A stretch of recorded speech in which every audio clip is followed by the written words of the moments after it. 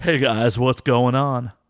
Before we get into this week's episode, just a quick word from our sponsors.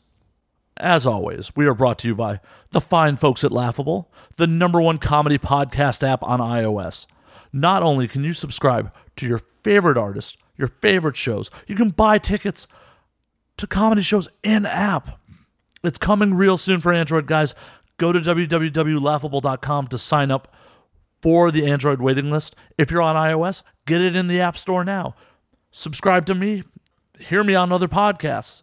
This week's episode is also brought to you by our friends at Ghost Tequila. 100% agave, 80 proof Blanco tequila infused with ghost peppers. It is spicy. It's amazing. I love this shit. I just take a shot. It kicks my night off right. So pick up a bottle at ghosttequila.com or your local liquor store if you're one of the lucky states that is carrying Ghost Tequila. It's coming to the rest of the country real soon, guys. This week's guest is an old friend of mine, attorney Michael Federosi. For those of you not in the biz, Michael has represented some of the biggest names in adult entertainment over his illustrious career. This episode gets really inside baseball, guys. If you've ever been curious about the inner workings of the porn industry from one of its top lawyers, this is definitely the episode for you. Also, if you're attending AVN, Michael is doing a free seminar for performers and industry professionals. Go to adultbizlaw.com and sign up. There's limited seats available. So enjoy this one, guys.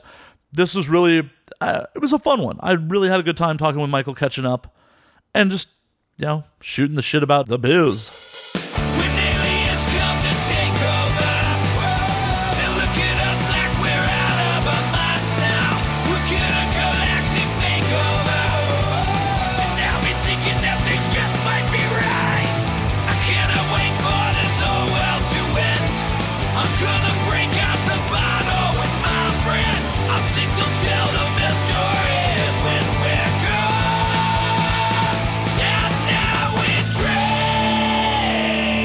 Cool.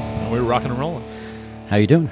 Good, Michael. Good to see you. Good to see you as well. Haven't seen you in a while. Yeah, it's been a minute. We're in the lovely wildfire here in Henderson, Nevada. Well, this is where we have to drink. Nothing wrong with that. Can't beat having a whole cafe to yourself and, service are like, you want another whiskey? Well, you get pretty good service here, so I can't complain. Yeah, I'm happy about it. So what's new and exciting in your life? What's new? I get asked this question all the time, and unfortunately the answer is not much.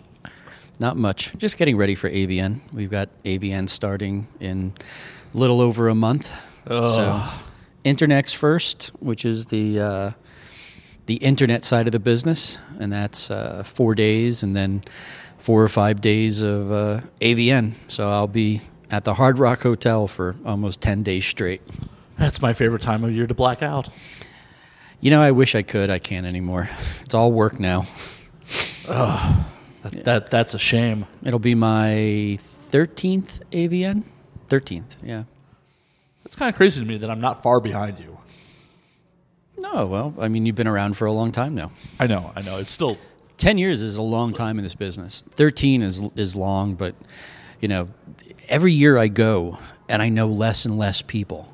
That's the strange thing about this business, is that such a high turnover rate that, once you've been here for 10 years, you're like a veteran. And, most of the faces that you see at AVN, they're either brand new or they've been around for a year or two. And then, once you make that 5-year period, then once you hit that 10-year, it's like gold watch time in porn. Know. I'm waiting for mine in the mail.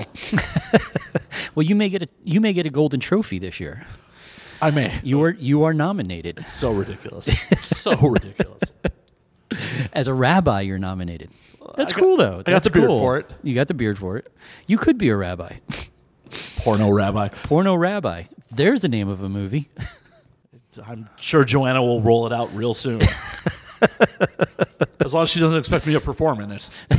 Well, no, not perform, but you can still play porno rabbi. Yeah, Rabbi Mordecai.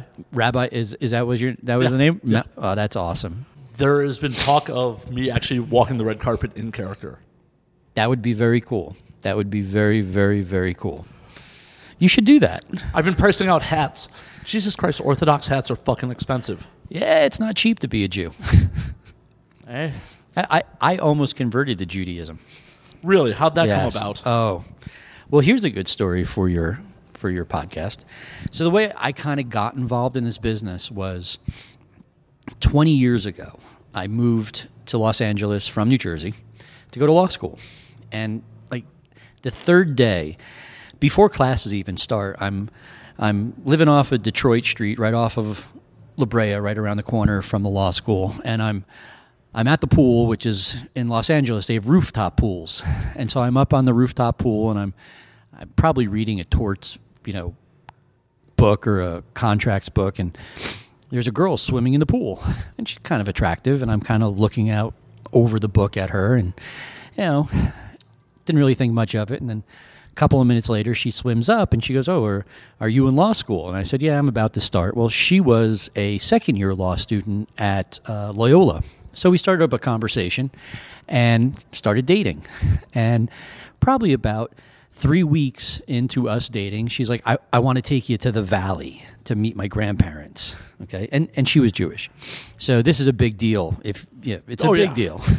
Meet the family? Oh, yeah. Oh, yeah. So, but I have what the Valley is, nothing. I'm 3 weeks in I'm like, the Valley, where's that? And she's like, I'll drive. You don't have to worry about it. I'm like, okay. So we drive out to Northridge. Okay. And we go to her grandparents' house. And I sit down and I meet her grandparents, and just two really wonderful people. Nice big house in Northridge. And we start talking. And, I come to find out that her grandfather was a guy by the name of Milton Luros, Luros. And Milton Luros is the guy who founded the industry, the porn industry, in Los Angeles. Really? Yes. Yeah, nobody in the industry knows his name. This is really the man that deserves a documentary. And I got, over the period, we dated for almost a year. And over that period of time, I got to go up to their house. It was almost like an every Sunday or Saturday deal. And I got to sit around and talk to him about the industry. And he had 2 or 3 Supreme Court cases in his name. He was one of the guys, or he was the person that brought the Kama Sutra into the United States. He was arrested at LaGuardia Airport as he got off the plane. And that went up to the United States Supreme Court. And the case is U.S. versus 39 Pictures. And, he kind of basically told me how the industry came to be. And he originally had started the industry, where he originally started as a illustrator for novels, like cheap dime store, these detective novels. Like a cheap pulp novel? Pulp novels, exactly. And he was he was a cover art illustrator. And then he hooked up with the Italian mob. Because in New York, when you're Jewish or Italian, it's all the same. Well, yeah. Well, I mean, we make big deals about marrying and burying. Yeah, and family. And it's all, between Jews and Italians in New York, it's, it's the same thing, just different vowels at the end of the name. Or sometimes it's the same vowel. And so he really took a liking to me, and I took a liking to him, and he would kind of tell me. And so him and his Italian partners, they bought a nudist colony down in San Diego. I don't know the name of it. And this was before you could ship pornography in the mail. So they had to, they developed a lifestyle, a nudist lifestyle magazine, so it would fit in with postal regulations, and that's what they would originally sell. And there's pictures of, people playing volleyball and riding bikes naked and all of that stuff. And eventually that moved on to a much larger publishing enterprise that he had. And the name of his company was Parliament, I think it was Parliament Press. And he never got into the movies, though. He never actually made films, but he was a publisher. He owned stores in California, Las Vegas, and Phoenix called Le Sex Shops. I don't think they're there anymore. And then eventually, in 1971, he was called the richest man in pornography by Time magazine. Wow. Yes. So that was kind of my... And at that point, I was just in law school, and I really hadn't thought about going, being in the pornography industry wasn't like something I was never a fan of porn. I was never one of those guys that, watched that much porn. I never knew who anybody's names were, And after talking to him about the legal stuff, really got me kind of interested about, the Supreme Court cases and the bus and the arrests. So that was kind of my entry in. And at one point, we thought about getting married, so I was gonna I started learning the prayers in Hebrew. You were gonna go get bar mitzvah and everything? Yeah, I was gonna do all of that, but unfortunately for her, I wasn't Jewish enough. Even though I would have converted, it still wouldn't have been Jewish enough. For her grandparents, it was fine because they were like, "Oh, you're Italian, you're gonna become a Jew. We're good with that." Right. But she was more conservative. They were more reformed. Well, that's crazy. Then why did she date you in the first place? I don't know. But, it was a very interesting time in my life, and I'm glad I got a chance to meet her, and I'm glad that I got to meet Milton Louros. Because it really is. I mean, no one in this industry knows who he is. Nobody pays any kind of respect or homage to him, and he's the guy. He's the guy that started it on the West Coast. People like Larry Flint followed him, And he was eventually bought out by, and I'm gonna blank on his name. I'll come back to it. But he was eventually bought out, and the person who bought him out ended up becoming like the pornography king of all of America for a period of time. Wow. Mm-hmm. This is pre-tube sites, pre-movies, This is when porn was magazines. We had to jerk off to stills. Yeah, people did. People did a lot. Oh, hell, I definitely did back in the day. Definitely did. I wasn't introduced to, VHS porn until probably the mid-'90s. Yeah, I think the first time I ever saw, a real porn movie was college. I remember my brother having Playboy magazines. My grandfather, that's what it was. My grandfather, but it wasn't movies, it was still magazines. He had a little stash that I eventually found when I guess I turned 13 or 14. So, and those were more hardcore. But I remember my brother, who was 8 years older than me, having Playboy. But I don't remember any tapes. I remember my parents had cable, but you're probably too young to remember this. But this wasn't even cable. It was, you put an antenna on top of top of your house, and it gave you certain extra channels that were scrambled that you could get on a regular TV, but you had this little converter box through the antenna, and you'd press a button, and it had 12 channels that you could choose from, and there was always dirty movies on late at night. I remember I used to come out of the bathroom or go from my bedroom to the bathroom, and I would hear my parents watching whatever was on at the time in the living room. But that was my earliest remembrance of porn. For me, I was definitely exposed to Playboys at a young age. My mother's boyfriend had a collection of Fox. Oh, the magazine Fox? Yep. His bathroom was stacked with them. Really? Yeah. So. And your mother was cool with him just hanging out there and you coming over and looking at him? Yeah, well, this is the point in my life where my mom's a dom. Oh, okay. Yeah. So it was very loose. Very open. Yeah. Yeah. And then the first time I was exposed to a magazine with the actual penetration, there was a secondhand store about a half a mile from my apartment that if you dug through their magazine racks, there'd be some explicit stuff in there. Really? And the guy didn't care if we bought it. Yeah, I think the first movie I saw was with John Stagliano, and he did a series back then, Busty Adventures or something like that. It was him and Rocco Siffredi, and they would go all over the world, whether it was Canada or the UK, and it was always large, big, busty girls. And I remember that's the first thing that I ever saw on VHS. Then it was pretty cool to meet him later on when I got into the industry. That's awesome. I don't know why no one does a travel porn show. Expense.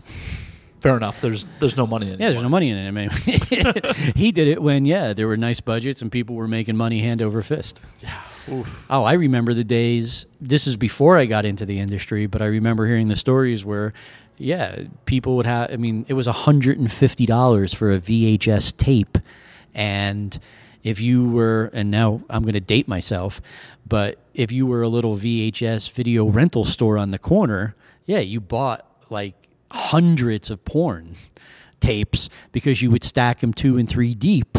So if you had, a selection of 200 or 300 movies, you'd have to have 600 tapes, and each one you had to spend $150 to get. And that's when people were making money hand over fist in the business. Oh, yeah. And consumers like us would have to walk through the cowboy doors or the beads. Yeah, the beads.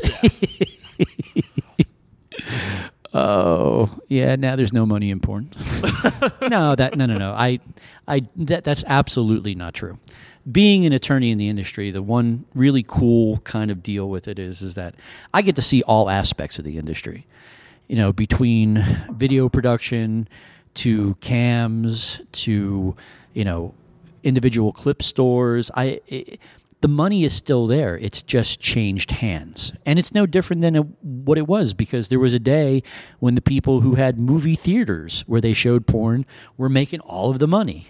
And then VHS put those companies out of business. So there will always be an extremely large amount of money that people spend on adult entertainment, but who gets that money will just change. That's all.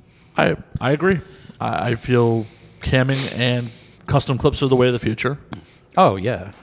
I love my friends that run studios and do major productions, but I think they are slowly becoming extinct for a reason. Well, I don't know if they'll become extinct, but in the 13 years that I've been here, I remember the day when I was talking to one of my female clients who was a performer, and she was trying to set up a meeting at my office. And literally, she said to me, I'm booked for 3 straight months. Every day, she was booked to do a scene for 3 months out.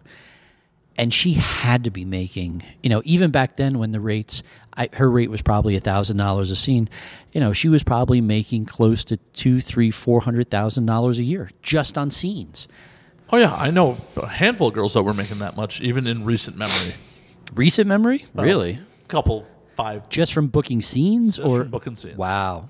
Well, that number has dropped off a lot. Yeah. Well, I might be dating myself a little bit, maybe 4 or 5 years ago. Okay. That I could see.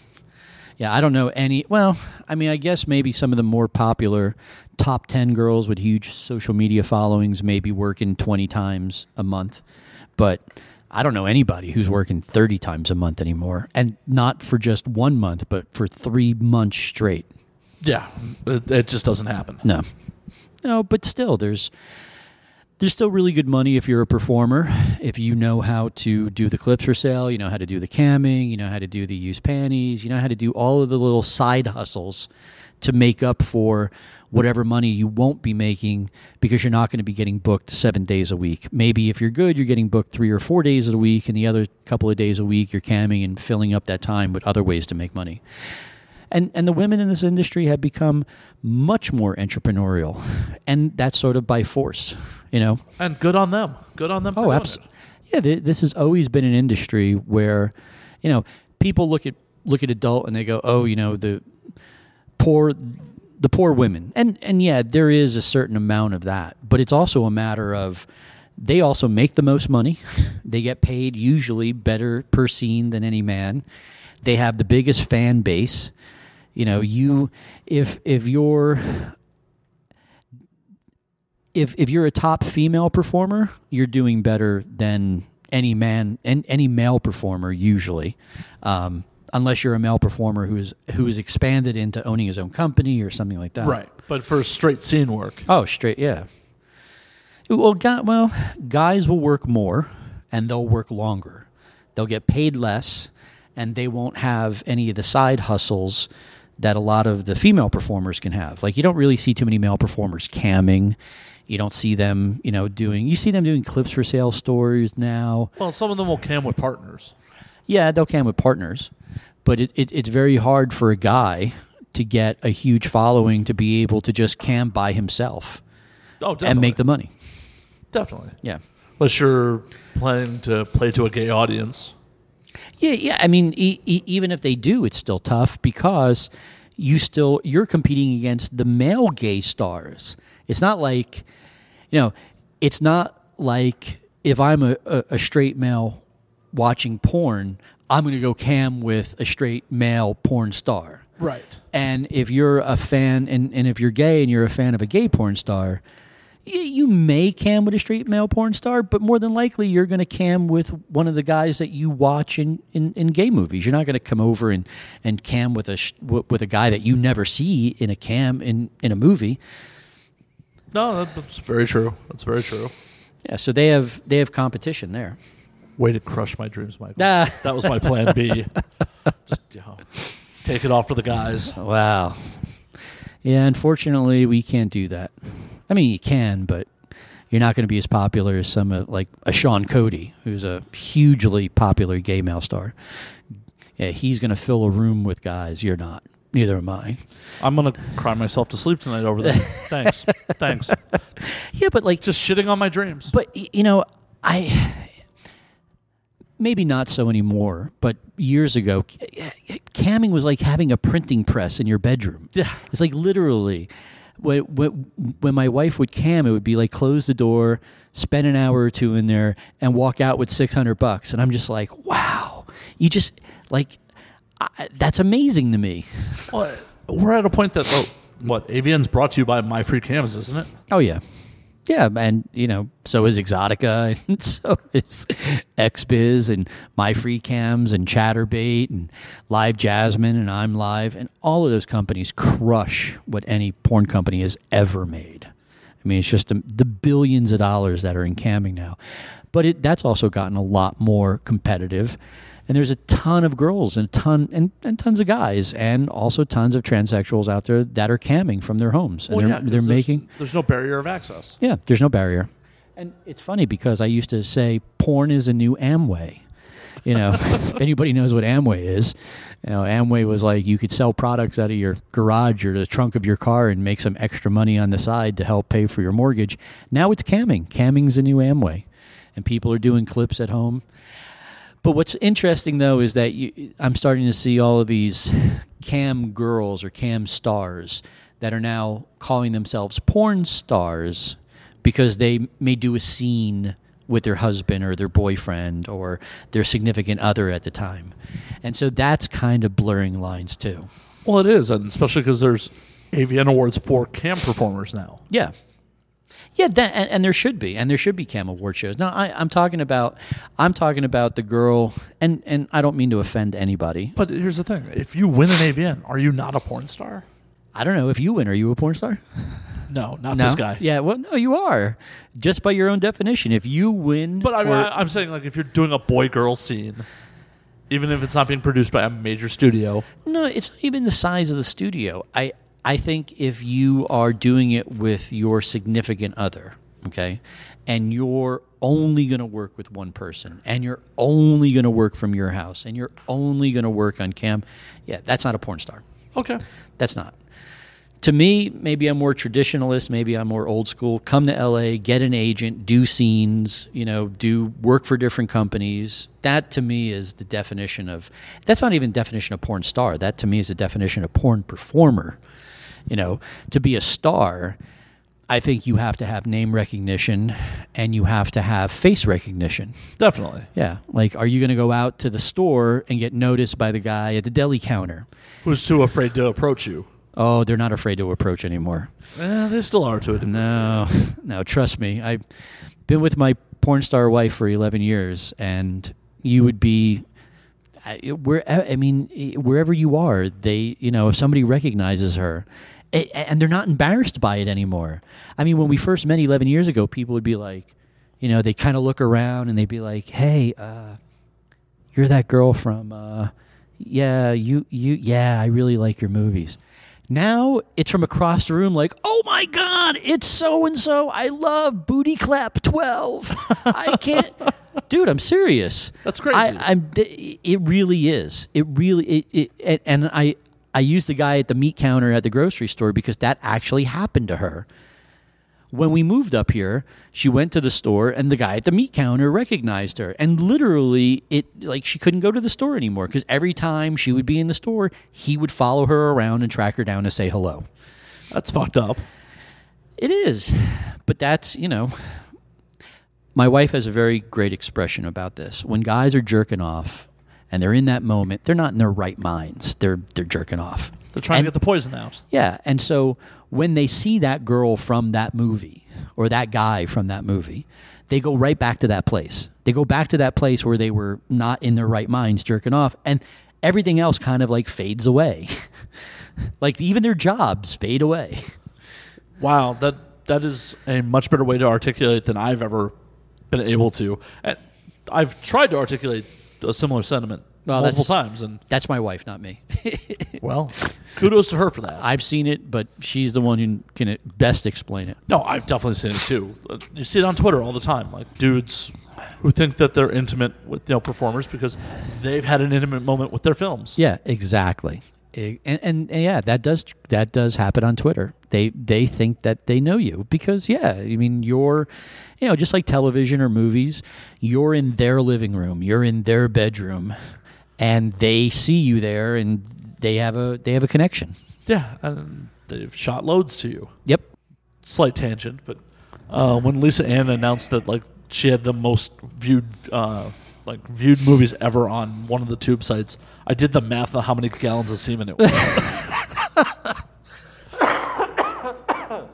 Oh, I don't want to know how you came up to that conclusion. Well, it's on average a tablespoon of semen per ejaculate, and sure, yeah, it was something like a couple metric tons of semen. I don't want. Let's not go off on a tangent. Let's get back to not semen metric tons. Enough to fill the room. Yeah, that's what I just like. How many Olympic swimming pools is that? I don't want to go there. No, it's okay. That's where my mind went. So, have you started signing autographs yet? No, not yet. No, no one's going to ask for my autograph. How do you know? As an attorney, I've signed not a lot, but I've been asked for my autograph on a few occasions, which kind of freaked me out and kind of like, what me? They're like, yeah, you. I'm like, I'm just a lawyer. Like, can you sign it? I'm like, okay. For me, I'm still getting used to like, listener interactions or people that are interested in what I have to do, like people tweeting at me about like things that happen on the show or things that happen on my social media. Because my whole entertainment career up until I started doing the show was behind the scenes stuff. Mm-hmm. So like to be in the front is still a strange experience for me. Well, walk that red carpet as Mordecai. You're going to get interviewed by press from all over the world. I know. And people are going to be like, why is there a rabbi here? We should interview him. Watch, do it. You will get you will be in newspapers and websites all over the world in different languages. Upon hearing that, Joanna's going to make me do it, right? Oh, really? She should. Dude, that's a great idea. You have no idea how great of an idea that is. Well, and the talk is having Charlotte Sartre play my Orthodox wife. Oh. No, Jews don't excommunicate, do they? Because that would happen to a Catholic if we ever did that. They do. No one's kicking you out of the tribe for that? I'm an entertainment Jew. It's okay. Oh, you're okay then. I haven't been to a synagogue in forever. Yeah, you know what? That's one thing about the Jewish religion. They're much more forgiving than the Catholic religion. Much more. You should have converted. Yeah, I'm not a religious guy, though. I mean, it's very odd.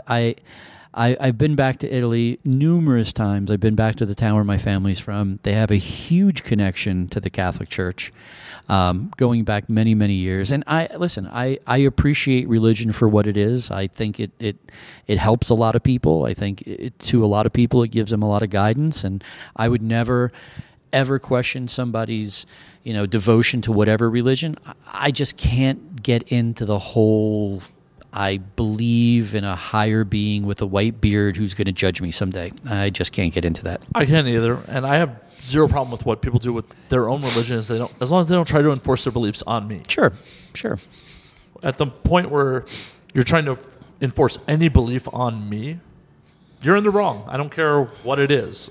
If we want to have a civil discourse about it and you can convince me, that's one thing. But if you're just telling me this is how it is because this is what I believe, I feel that's wrong. Yeah. No, I'm there. And what's surprising about adult, what I didn't realize, There's a lot of very conservative religious people in adult. Really? Yes.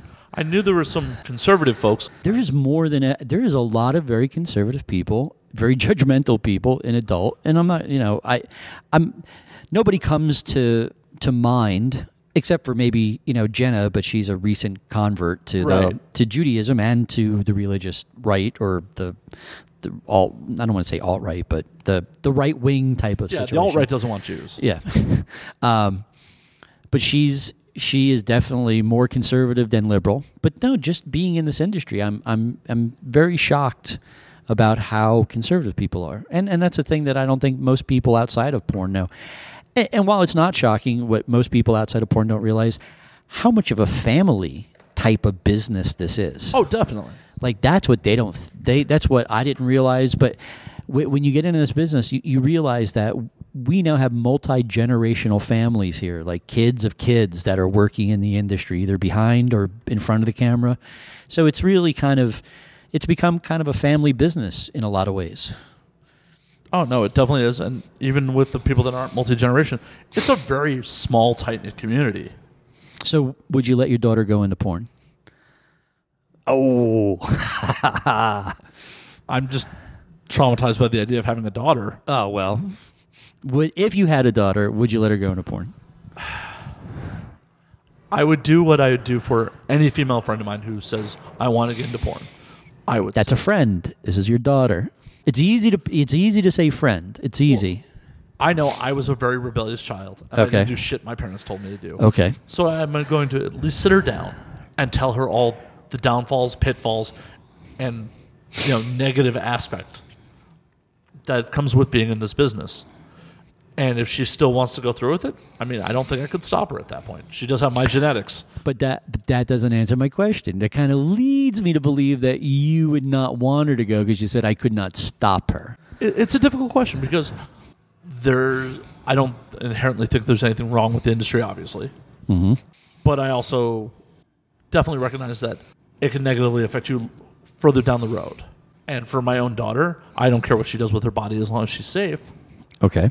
But I also want her to be aware of the pitfalls of what it can cause you later in life. Well, if she says to you, Dad, I want to do this for the rest of my life. You've won an AVN. I want to win an AVN. I want to be in the AVN Hall of Fame. Dad's an award-winning non-sexual porn actor. I want to be an award-winning sexual porn actor. And she was going to do it for life. More power to her. You're all for it? As long as she starts her own production. Okay.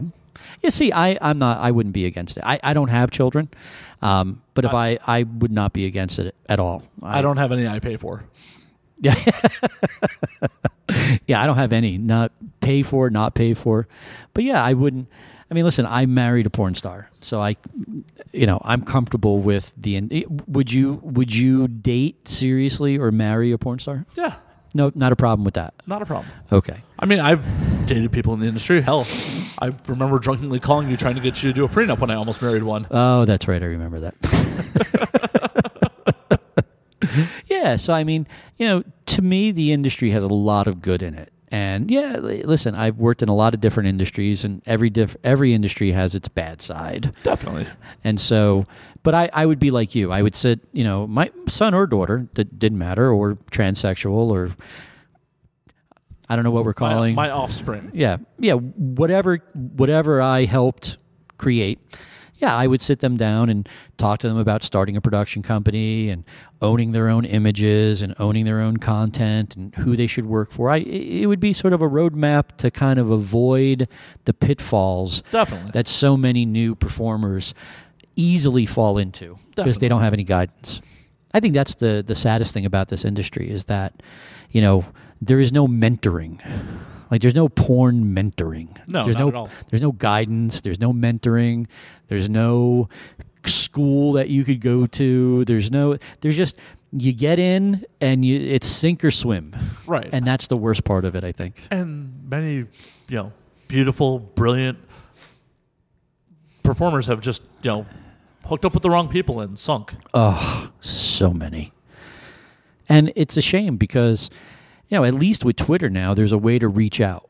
But I'm not even seeing that many people reach out. Like, if I were to get into the industry, and if I was a guy, I mean, guys do reach out because I get those emails. Please get me into porn, please. I tell every one of those guys who tweeted me about it, find a local girl you want to perform with her. Yeah, it's fair. Like, if you can do that consistently, start your own clip store. Yeah. If you're successful there, someone will find you. Yeah, well, maybe. I mean, depends on your level of success. I basically tell them the same thing. I tell them to more start out in swinger side stuff. Like, go to swinger clubs. Because doing the clip store stuff, you're doing it in a bedroom, and you're not around anybody, and you got a camera on the floor or on a tripod. But if you have to, you have to be able to fuck in front of people and under pressure situations, no taking breaks. So I think coming from the swinger side, when you're in that room, people are watching you, you're doing what you're doing with whoever you're doing it with, and you can perform with an audience, with a bunch of people either on top of you, around you, touching you, I think you've got a good shot. If you can do that, then and it's not guaranteed. And do it consistently. Yeah, do it consistently. Yeah, you can't go once and be like, hey, I'm a porn star. You got to be able to, that to me, like how Major League Baseball has AAA, I look at that as like the AAA of porn performing. Like, if you enjoy being that person at the swinger party and you're in the middle and everybody's watching you and you're an exhibitionist, yeah, then you've got a good shot at being able to perform here. And definitely perform with someone you're not attracted to. Oh, well, yeah, that's probably a given at a swinger party, but maybe not. But I wasn't going to throw shade on our swinger audience if there is swingers listening to us. Yeah, I mean, yeah, there's some very attractive swingers, but there's also some not so attractive swingers. But yeah, that's what people forget too, is that you're going to be having sex with somebody who you literally met 5 minutes before, shook hands with while they were in the makeup chair, and you just walked out of the room and you're talking to the director, and then she's going to come in and it's a go. And she definitely might not be into you. And she may be pissed off. She may be mad at her boyfriend. Her dog may have some type of issue at the vet. She has to go pick up her mother from the air. Like, it's worse than married sex. If anyone's listening who's married, porn sex is worse than married sex. Married sex is like, the kid's asleep down the hall, or the dog's trying to get into the room, or the dog is in the room, and I got 15 minutes, and then it's pressure sex.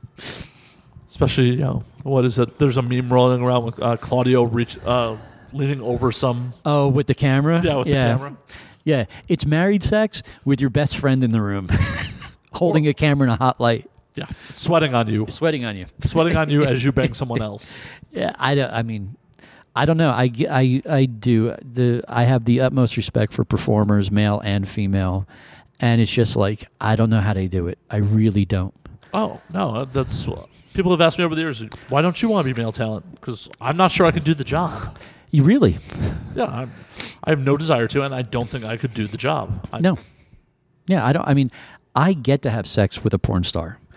And there have been times during our sex life where I've been treated like male talent, like now. And I'm like, what? Huh? No foreplay? I don't know if I could do it either. But a lot of the guys use Cialis or Viagra. And some of the older guys who can't really work out well, they're using the injections. But that's tough. Yeah, it's a rough job. Any guy that comes to me and says, I could do it, I go, okay, sure, maybe. But how are you going to do it when it's a DP? How are you going to do it when it's a double vag? Yeah. Can you do that? Can you do that? I can't do that. Can you do that? I couldn't. Nope. I'm not crossing swords. I'm not rubbing swords. I can't. God bless the guys that can. But I couldn't.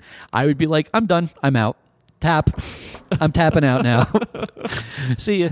You don't have to pay me. I'm good. I'm going home. Yeah. More power to them. Or hell, even the guys who do bukkakis. Like, I couldn't understand getting into that. Have you ever been on a bukkake set? I have not.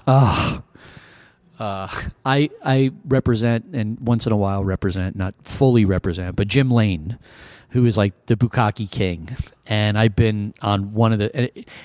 It is the worst smelling environment you ever like think men's room at a gym with no air conditioning, because there's no air conditioning on, because when you shoot you can't have the air conditioning Right, running. make noise. Yeah, make noise. So there's no air conditioning. You got, 10, 12, 20 guys all sweating, all in a small enclosed room, all with the man-ass smell and the semen smell. You're just like, I give Jim a lot of credit for being able to shoot those. I'm just like, I couldn't do this day after day. For the audience at home, I just made a very, very sour face. It was, yeah.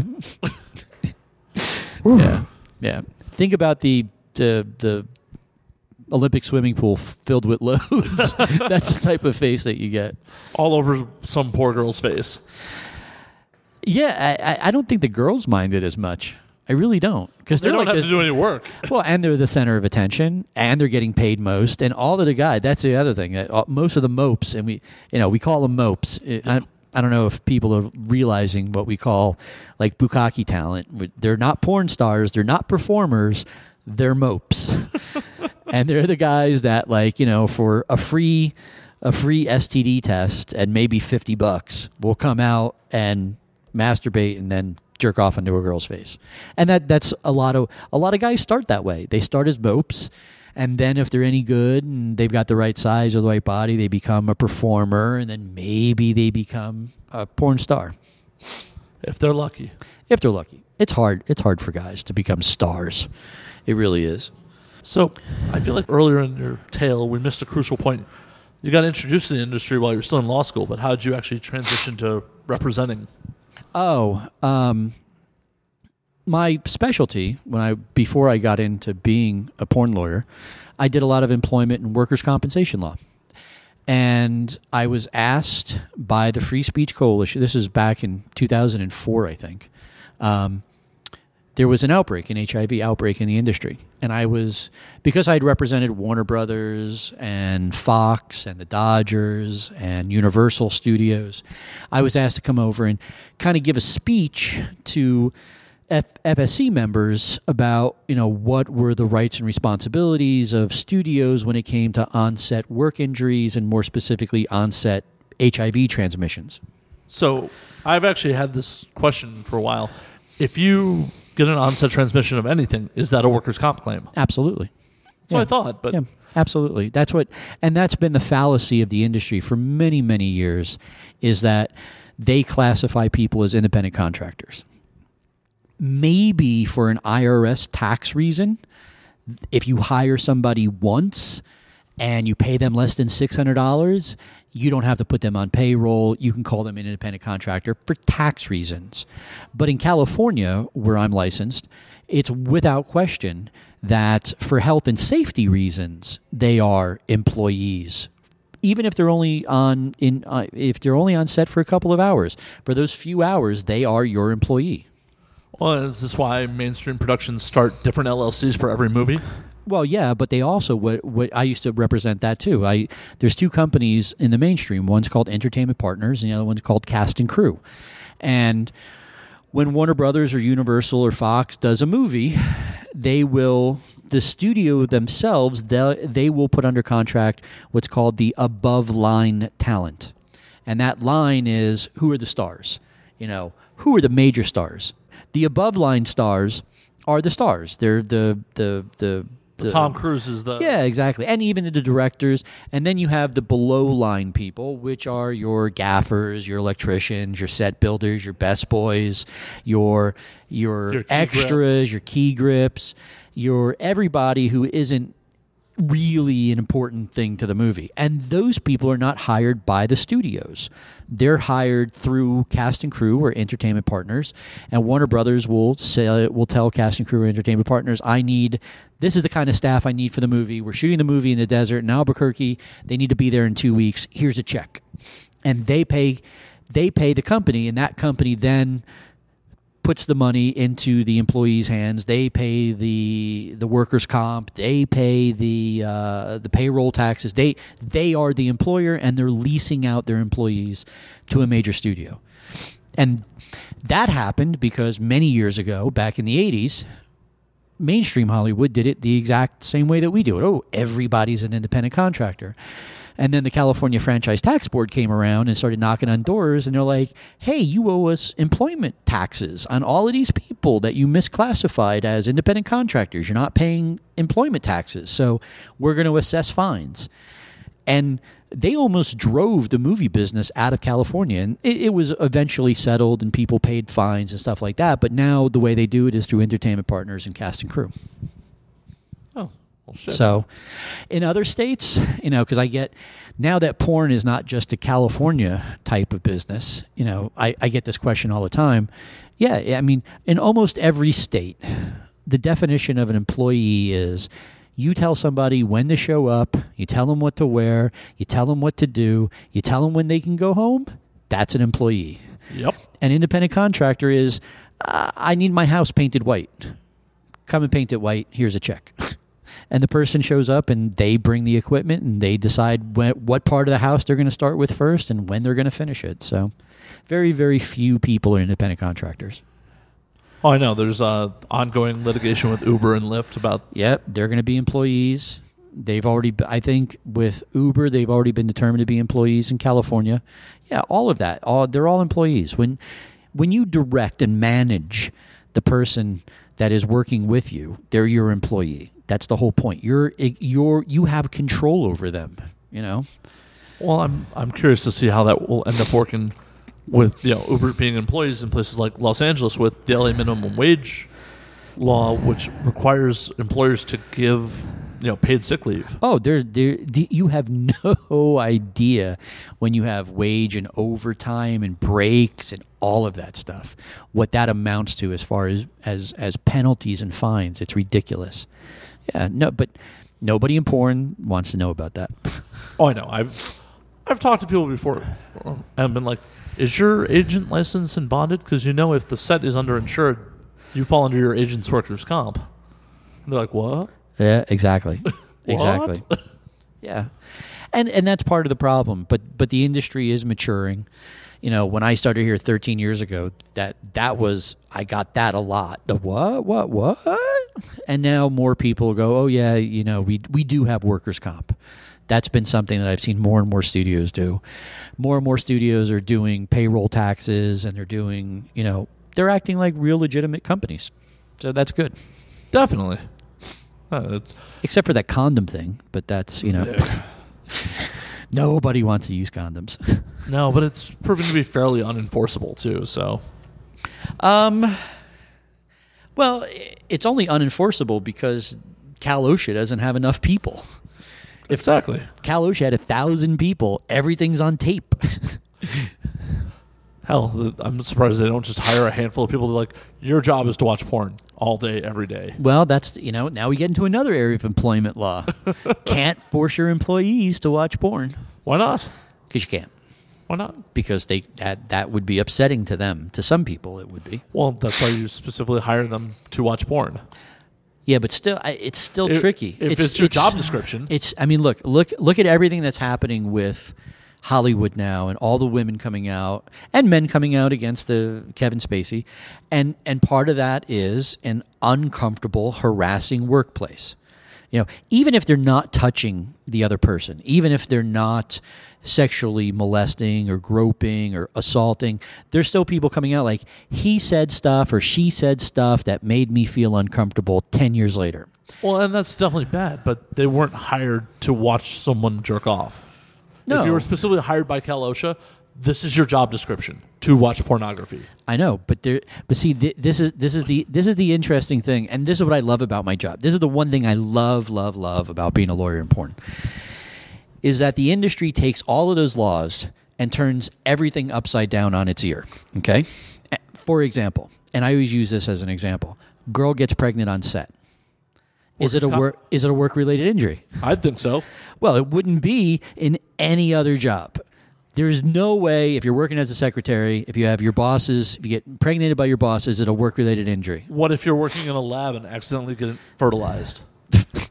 The chances of that are just, there's still a chance. But let's not go there. Why? Well, because we're talking hypotheticals. Well, because porn is the hypothetical that's already strange enough but possible. Yeah, this happens all the time. Set babies happen.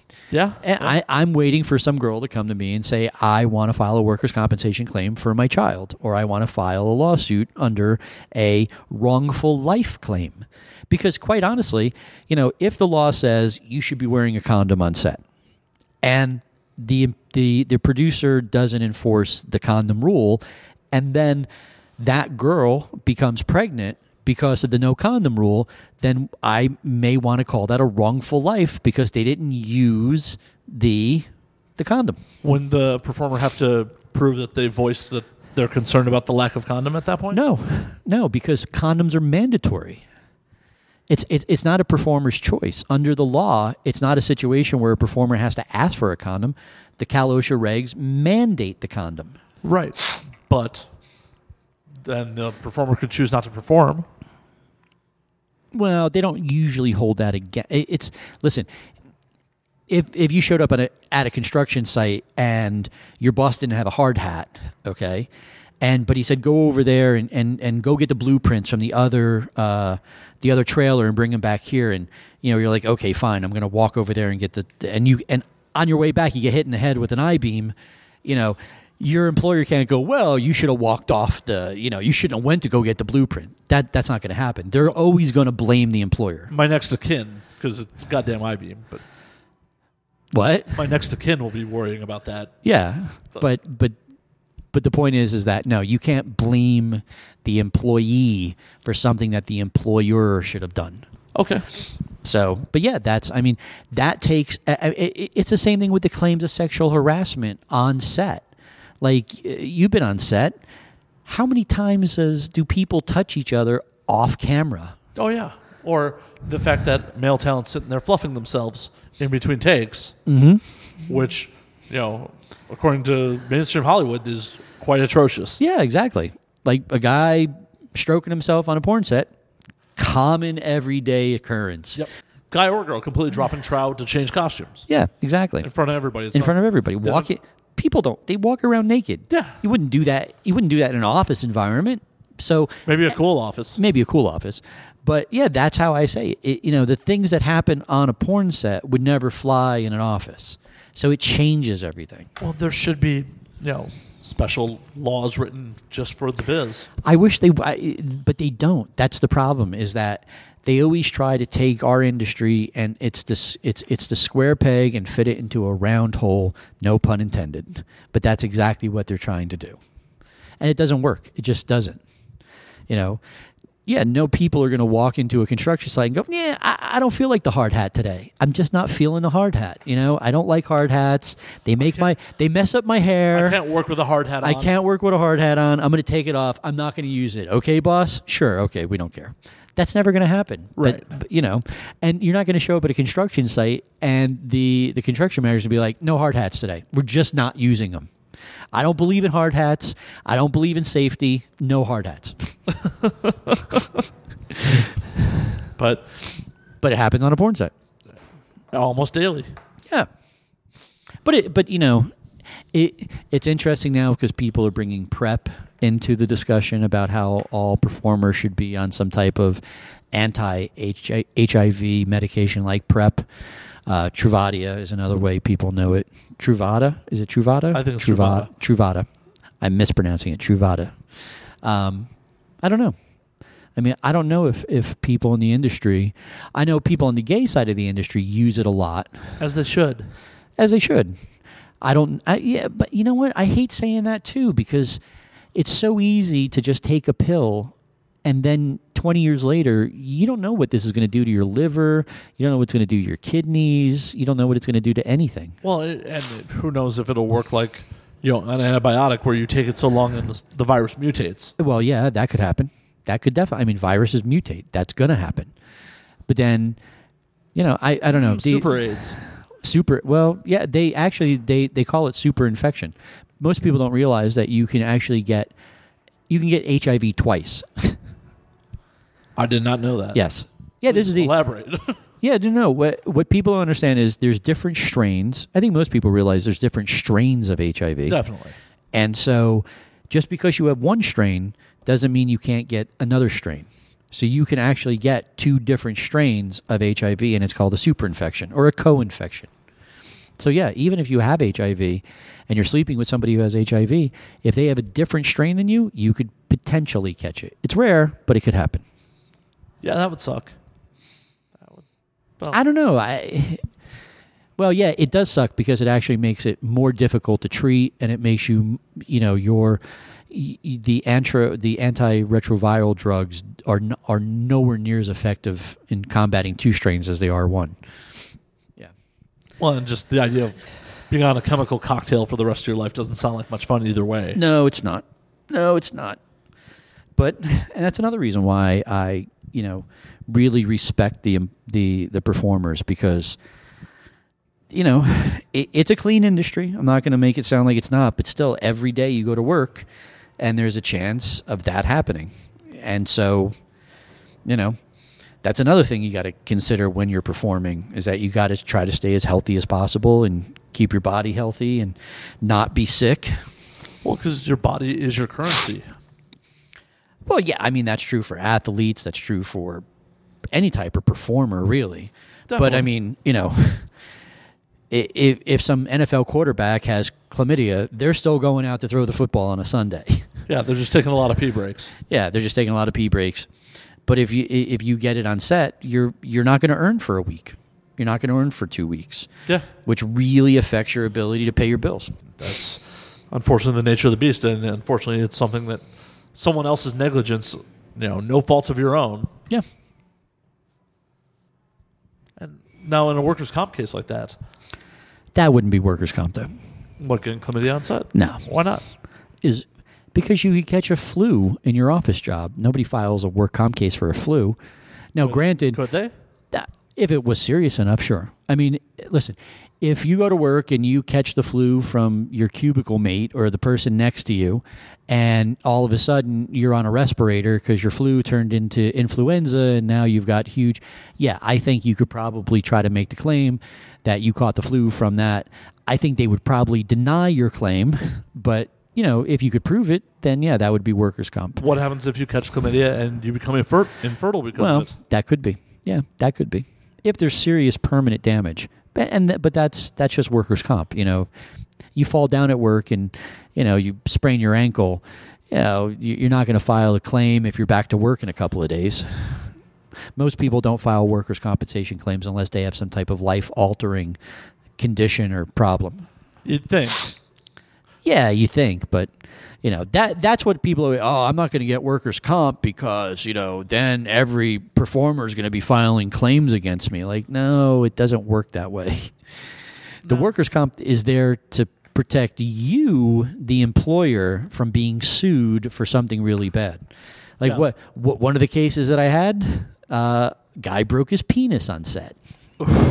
Oof. Have you ever heard of that? Oh, I mean, I've heard of it, but can you tell the story to the audience? Well, it's not really my story to tell, but I mean, it's a client. It's kind of protected, but I mean, I can give you the generalized. Yeah, the generalized. We don't need names. No. I would never share names. But yeah, I mean, there was a male performer. They were doing a scene, and the girl was in reverse cowgirl, which I hope most of your listeners know what reverse cowgirl is. If not, Google it. Yeah, and as she went up, she came down, and as she went up, his penis came out, and as she came down, it kind of went back in, but it didn't really go back in. It kind of went partially in, and then she came down, and it snapped. Oh. Yes. If there's ever a moment in your life where you don't want to have a really large penis, that would be why. That would be why. And it literally, he told me he watched it turn into like you're from Chicago, right? Yeah. You know what kielbasa is? Yeah. You know how kielbasa is like round? It comes in a yeah. It turned into that. It kind of rounded itself out and then snapped. So if you really want to understand what this looks like, get a kielbasa, push it together until it snaps, and then pour ketchup all over it. Oh, he bled everywhere too? Oh, everywhere. I saw the pictures. It was blood. Like, I can't imagine. And, the wonderful thing about it is, went to the hospital, got treated, got the surgery, and he went back to work as a male performer. Well, good on him. Yeah, he lost maybe, he said, like a quarter of an inch, an eighth of an inch, somewhere around there, because, they have to, reattach it. Hey, for some people, that could be world ending. Well, not a male performer. Not a male performer, but if that ever happened to me, I would not go back to work. I would be like, you know what? I'm just not going to have this happen to me again. It's just not. I'm not going to put myself in this position of breaking my penis. And it happens a lot. It's, I would say in my 13 years here, I've handled one of the cases, but there's probably been 4 or 5 of them in the last 13 years. So it's more common than not, and it does happen. Well, because these are professional athletes of sex. Yeah. And injuries happen. Yes. But that's such a bad injury. Ugh. I don't know. That's like, you may be too young, but remember when Lawrence Taylor sacked Joe Theismann? Before my time. Before your time? Yeah. His leg just snapped in half, and everybody on national television watching Monday Night Football saw it. And it was just one of those, like, just snapping your penis in half. Your leg or your penis? You have to choose. One's going to be snapped in half. Which one do you choose? That's a really rough choice. Is it really? I'm going leg all day long. Well, because I feel like the recovery for my penis would be faster. But yeah, that's true. It was. It was definitely faster for him to recover from that surgery than it was to recover from a snap leg. But still, snap leg or snap penis, you're going with the penis? Yeah. Ah, you're brave, man. You're brave. Faster recovery. You're brave. The idea of walking with a limp for the rest of my life. Like, I feel like I could make a full recovery from that. That's all soft tissue. You could. Your leg, depending on the nature of the break. You could. I mean, I prefer to break neither one. Yeah, well, no, of course. But if I just had, when you were talking about the snap leg, I was having visions of Anderson Silva breaking his leg on that leg kick. Yeah, like that. Exactly. That's exactly what I'm talking about. Yeah, like, yeah. So that, and you'll go with the penis one. I mean, if I have to choose. Yeah, well, I'm going with the leg. I'll walk. I'll have a. You know what? At least the limp I could tell the story about in mixed company. I could tell the story about my penis in mixed company. Probably. I don't know. Maybe. I definitely could. It depends. On set, yeah. Not at the office, though. Can't tell it at the office. Hey, guess what happened to me this weekend? Could definitely tell it on this podcast. True. You could tell it on the podcast. Maybe get a write-up in something about me telling my broken penis story. Might get me some more listeners. Maybe. I have a feeling that your AVN award's going to get you more listeners. We'll see if I win. If you show up on the carpet, that's not going to make you win because obviously they decided before. Right. But if you show up on the red carpet dressed as a rabbi, you're going to be all over the place.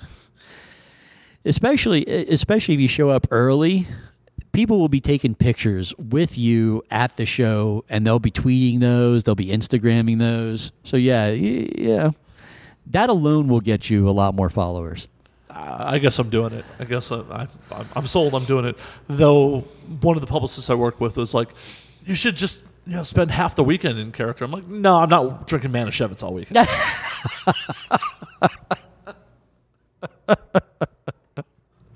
I don't think that's what she meant, but okay. That's how I took it. So now, how much is the hat? So if I want to do one with like the full fur, yeah, it's like a $300 hat. Oh, come on, that's worth it. That's worth it. To wear once. Who said you'd wear it once? I can't imagine I'd wear it more than... Dude, you could be doing cameos in a lot of movies as Rabbi Mordecai. This could be a new career for you. Like, this could cross over to mainstream. Like, everybody in mainstream watches porn. You know that. I know. It's already on my IMDb page. Exactly. So people, could be somebody at a show on TNT be like, we got to get that guy as a rabbi on our show. He's a good rabbi. I mean, it'd still be pretty funny to, because I walk the red carpet as a rabbi. I'll be on Showtime as a rabbi. That's true. You'll be on Showtime. True. Very true. Now, do you know Hebrew? No. Oh, you got to learn some Hebrew. I'm a really bad Jew. You got to learn. I thought this was mandatory. Don't you have to learn Hebrew to... Oh, I failed out of Hebrew school. Really? Yeah. You can fail out of Hebrew school? I sure as fuck did. Wow. But you have to. I mean, for your bar mitzvah, you have to know Hebrew. I didn't get bar mitzvahed. Oh, I'm not a man. Oh, well, you should learn some Hebrew. At least, say hello, thank you, and goodbye. It's like going to a foreign country. Shalom covers both things. Hello and goodbye. That's true. Introduce yourself. My name is Rabbi Mordecai. And then you could break into English. Right. Because that would really throw off a lot of interviewers on the red carpet if you started talking Hebrew. Just a sentence or two. You just have to say the same thing because nobody's paying attention. Like when you've been on the red carpet, right? Actually, no, because I ditch the award show every year. Do you really? Yeah, I've never gone to the award show. So this will be your first award show? All right, Yep. Well, make sure you come see me to make sure that, So, yeah, I'm always walking around the red carpet. But, yeah, the red carpet's just media after media after media, and they're only paying attention to the person that they're interviewing. They're not paying attention to the next person. So you could use the same introduction all the way down the red carpet. So all you have to do is learn a couple of lines in Hebrew, and you will hit every media outlet across the world for this. No joke. No joke, dude. Okay, I'm sold. I guess I'll do it. That would be perfect. And Brian? Yeah. Okay, Brian. Brian could hook you up with. He would love this. From one Jew to another Jew, he would love that, and he would hook you up. There's probably going to be a Jewish paper there.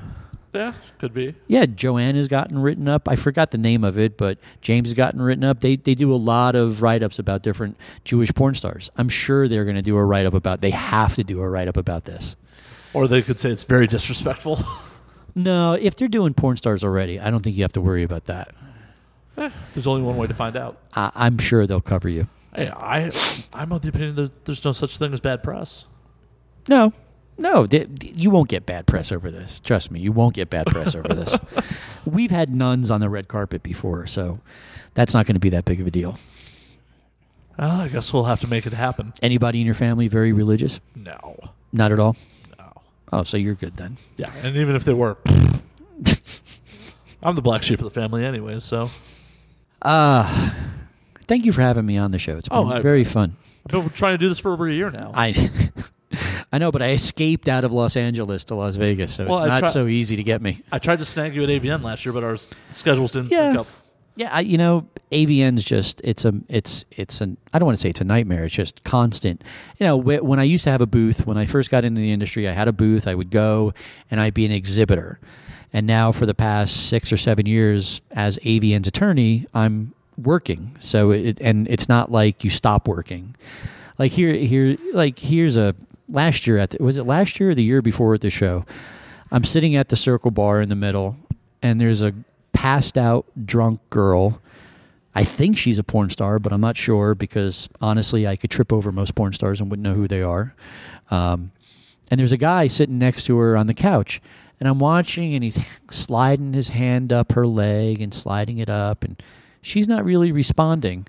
And as he's getting closer and closer, I said, I looked over, I go, "Excuse me." He's like, "What?"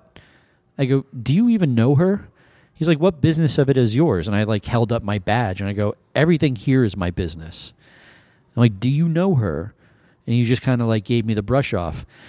So finally I found security, and they came over, and they brought in an ambulance, and they, got her because she was so passed out. She didn't even they were trying to wake her up, and she wouldn't wake up. And I think they got him. I mean, they probably would have just thrown him out. He didn't really at least while I was sitting there, he was just trying to rub her leg, just going a little too high. And so, yeah, I mean, AVN is work. It's not, I don't get to drink and party and have a good time. And I'm always trying to whatever time I get there, whatever time I get out of the room onto the show floor until the time I go back up to the room or leave the hotel, it's constantly work.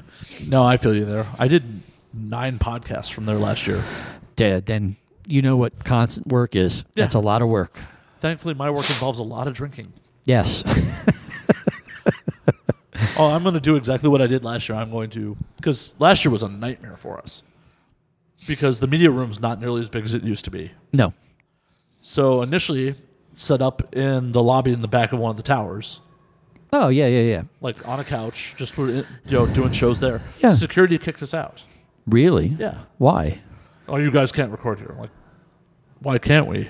We're just sitting on the couch. We're not doing video. It's an audio format. What the hell? Really? They kicked me out. They called Gross, and Gross is like, yeah, you got to do media in the media room. Oh, really? Yeah. So I went up to the media suite. I took over the bar. I put my alcohol on the bar, and I didn't leave.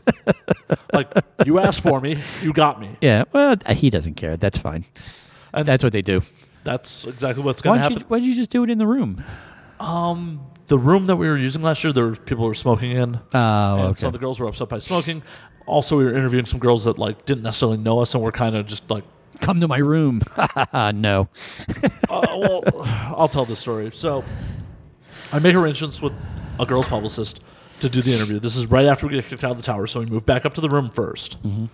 We're chilling in the room. Because I'm holding down the fort with the gear and all that stuff, I send a friend to like, hey, can you go grab this girl? I don't know what he was thinking, but did not really explain to her what he was getting her for. He's like, hey, come with me.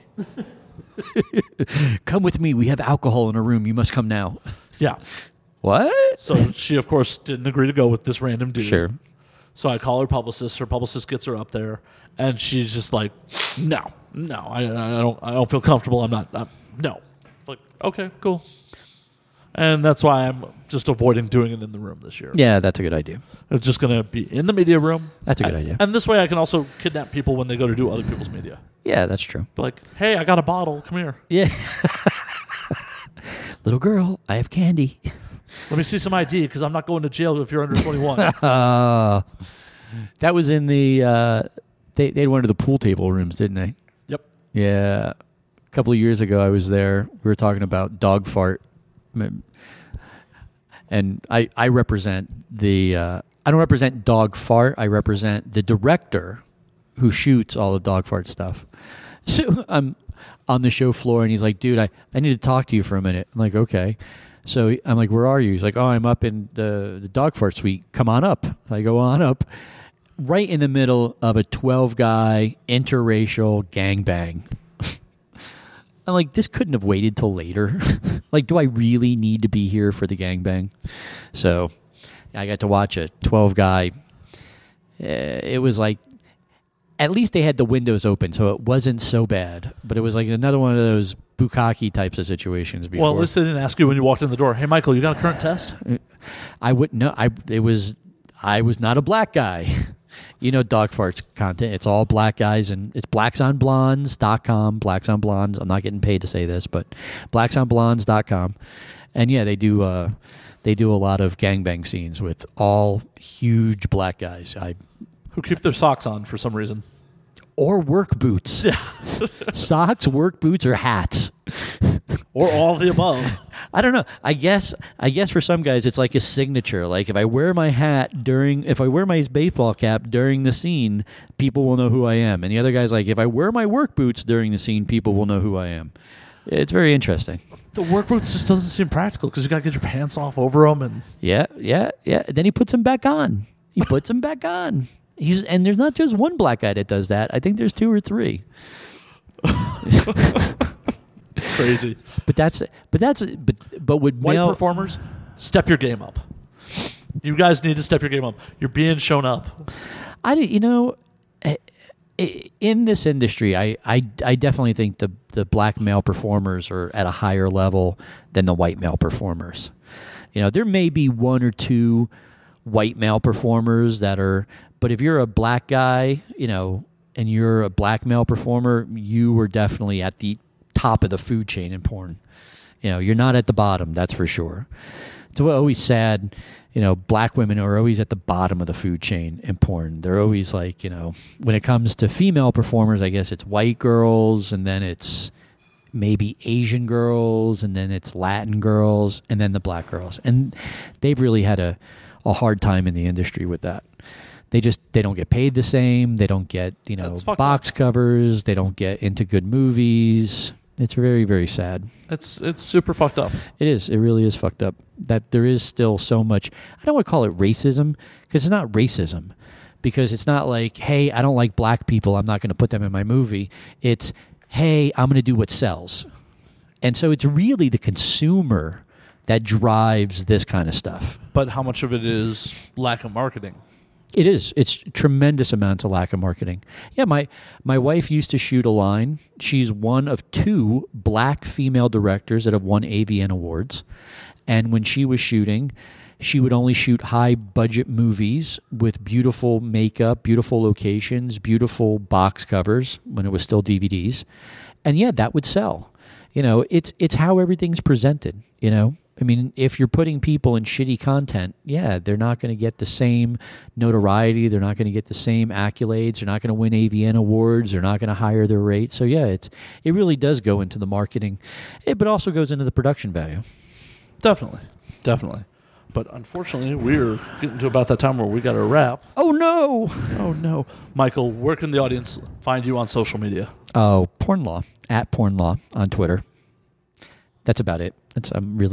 I'm on Facebook, but that's more for, you know, non-porn stuff. But for porn, if you're interested in porn stuff, just @PornLaw on Twitter, and you can follow me. And sometimes I tweet, sometimes I won't tweet for a long time, and then I'll tweet a couple of stories about porn and law, and, you know, I'm not that exciting on Twitter. And are you taking on any new clients these days, or? You know, if it's interesting, you know, I do. I have a stable full of clients that I've had for 5 or 10 years. They're very loyal. I handle their work month in and month out, pays the bills. And, you know, if somebody comes to me like, you know, trademarks, like I always tell girls in the industry, they should really trademark their names. Definitely. You know, so I'll do that, or if somebody has a contract, but I'm not, you know, I'm very choosy on who I work with, just simply because most people, I don't lie. I just tell you the truth. Like, if you have a shitty case, or you have or if you're wrong, I tell you. My wife calls me Dream Killer because I don't lie to people. I know. I tried to get a prenup from you. You're just like, what are you doing? Yeah, exactly. So I don't, you know, I'm not one of those lawyers that just does what he's told, takes the money, and gives you what you want. I always, like you do, like when we were talking before, you try to talk women out of doing certain things because here's the reality of it. And that's what I am. Like, when somebody comes to me like, I have an idea, I'm like, it's already been done 3 times over and it's failed. Don't waste your money. And my wife's always like, just help them. Just take their money. You don't have to tell them it's going to fail. Take your percentage. Yeah, and I'm just like, you know what? I don't want to be that guy. You know, if I know this business has already been tried and failed, and there's nothing new that you're bringing, my job is to tell you, you should try something different because this is not going to work. So, definitely. For the audience at home, if you don't know by this point, you can always find me at Matt_Slayer on Twitter, Matt Slayer on Instagram, Matt F. and Slayer on Facebook, Matt Slayer on Snapchat. You can find the podcast at And Now We Drink on Twitter, and at Now We Drink _ on Instagram. Michael, thank you. Yeah, you should trademark those names, by the way. We'll talk off air. Once you win the AVN, you got to trademark those names. Oh, especially because I'm actually, the reason we're at And Now You Drink _ is there's someone who's actually sitting on the Facebook and Instagram without the underscore. See? Always some jerk off that has to steal the name or the domain name or the Twitter or the social media. Always some jackass out there trying to be a smart guy. Well, actually, I think I'm the jerk. They existed first. They just don't use it. Oh, really? They were a cocktail brand that just never launched. Oh. And then I bought the domain and got everything else. And well, if they're not using it, then they're not using it. Yeah, I offered to buy it off them, but they were asking for a little too much money. So really? For something they're not using? Yeah, because they saw the opportunity. I hate people like that. But on that note, I got to run to another show. Thank you, sir. Thank you. Bye.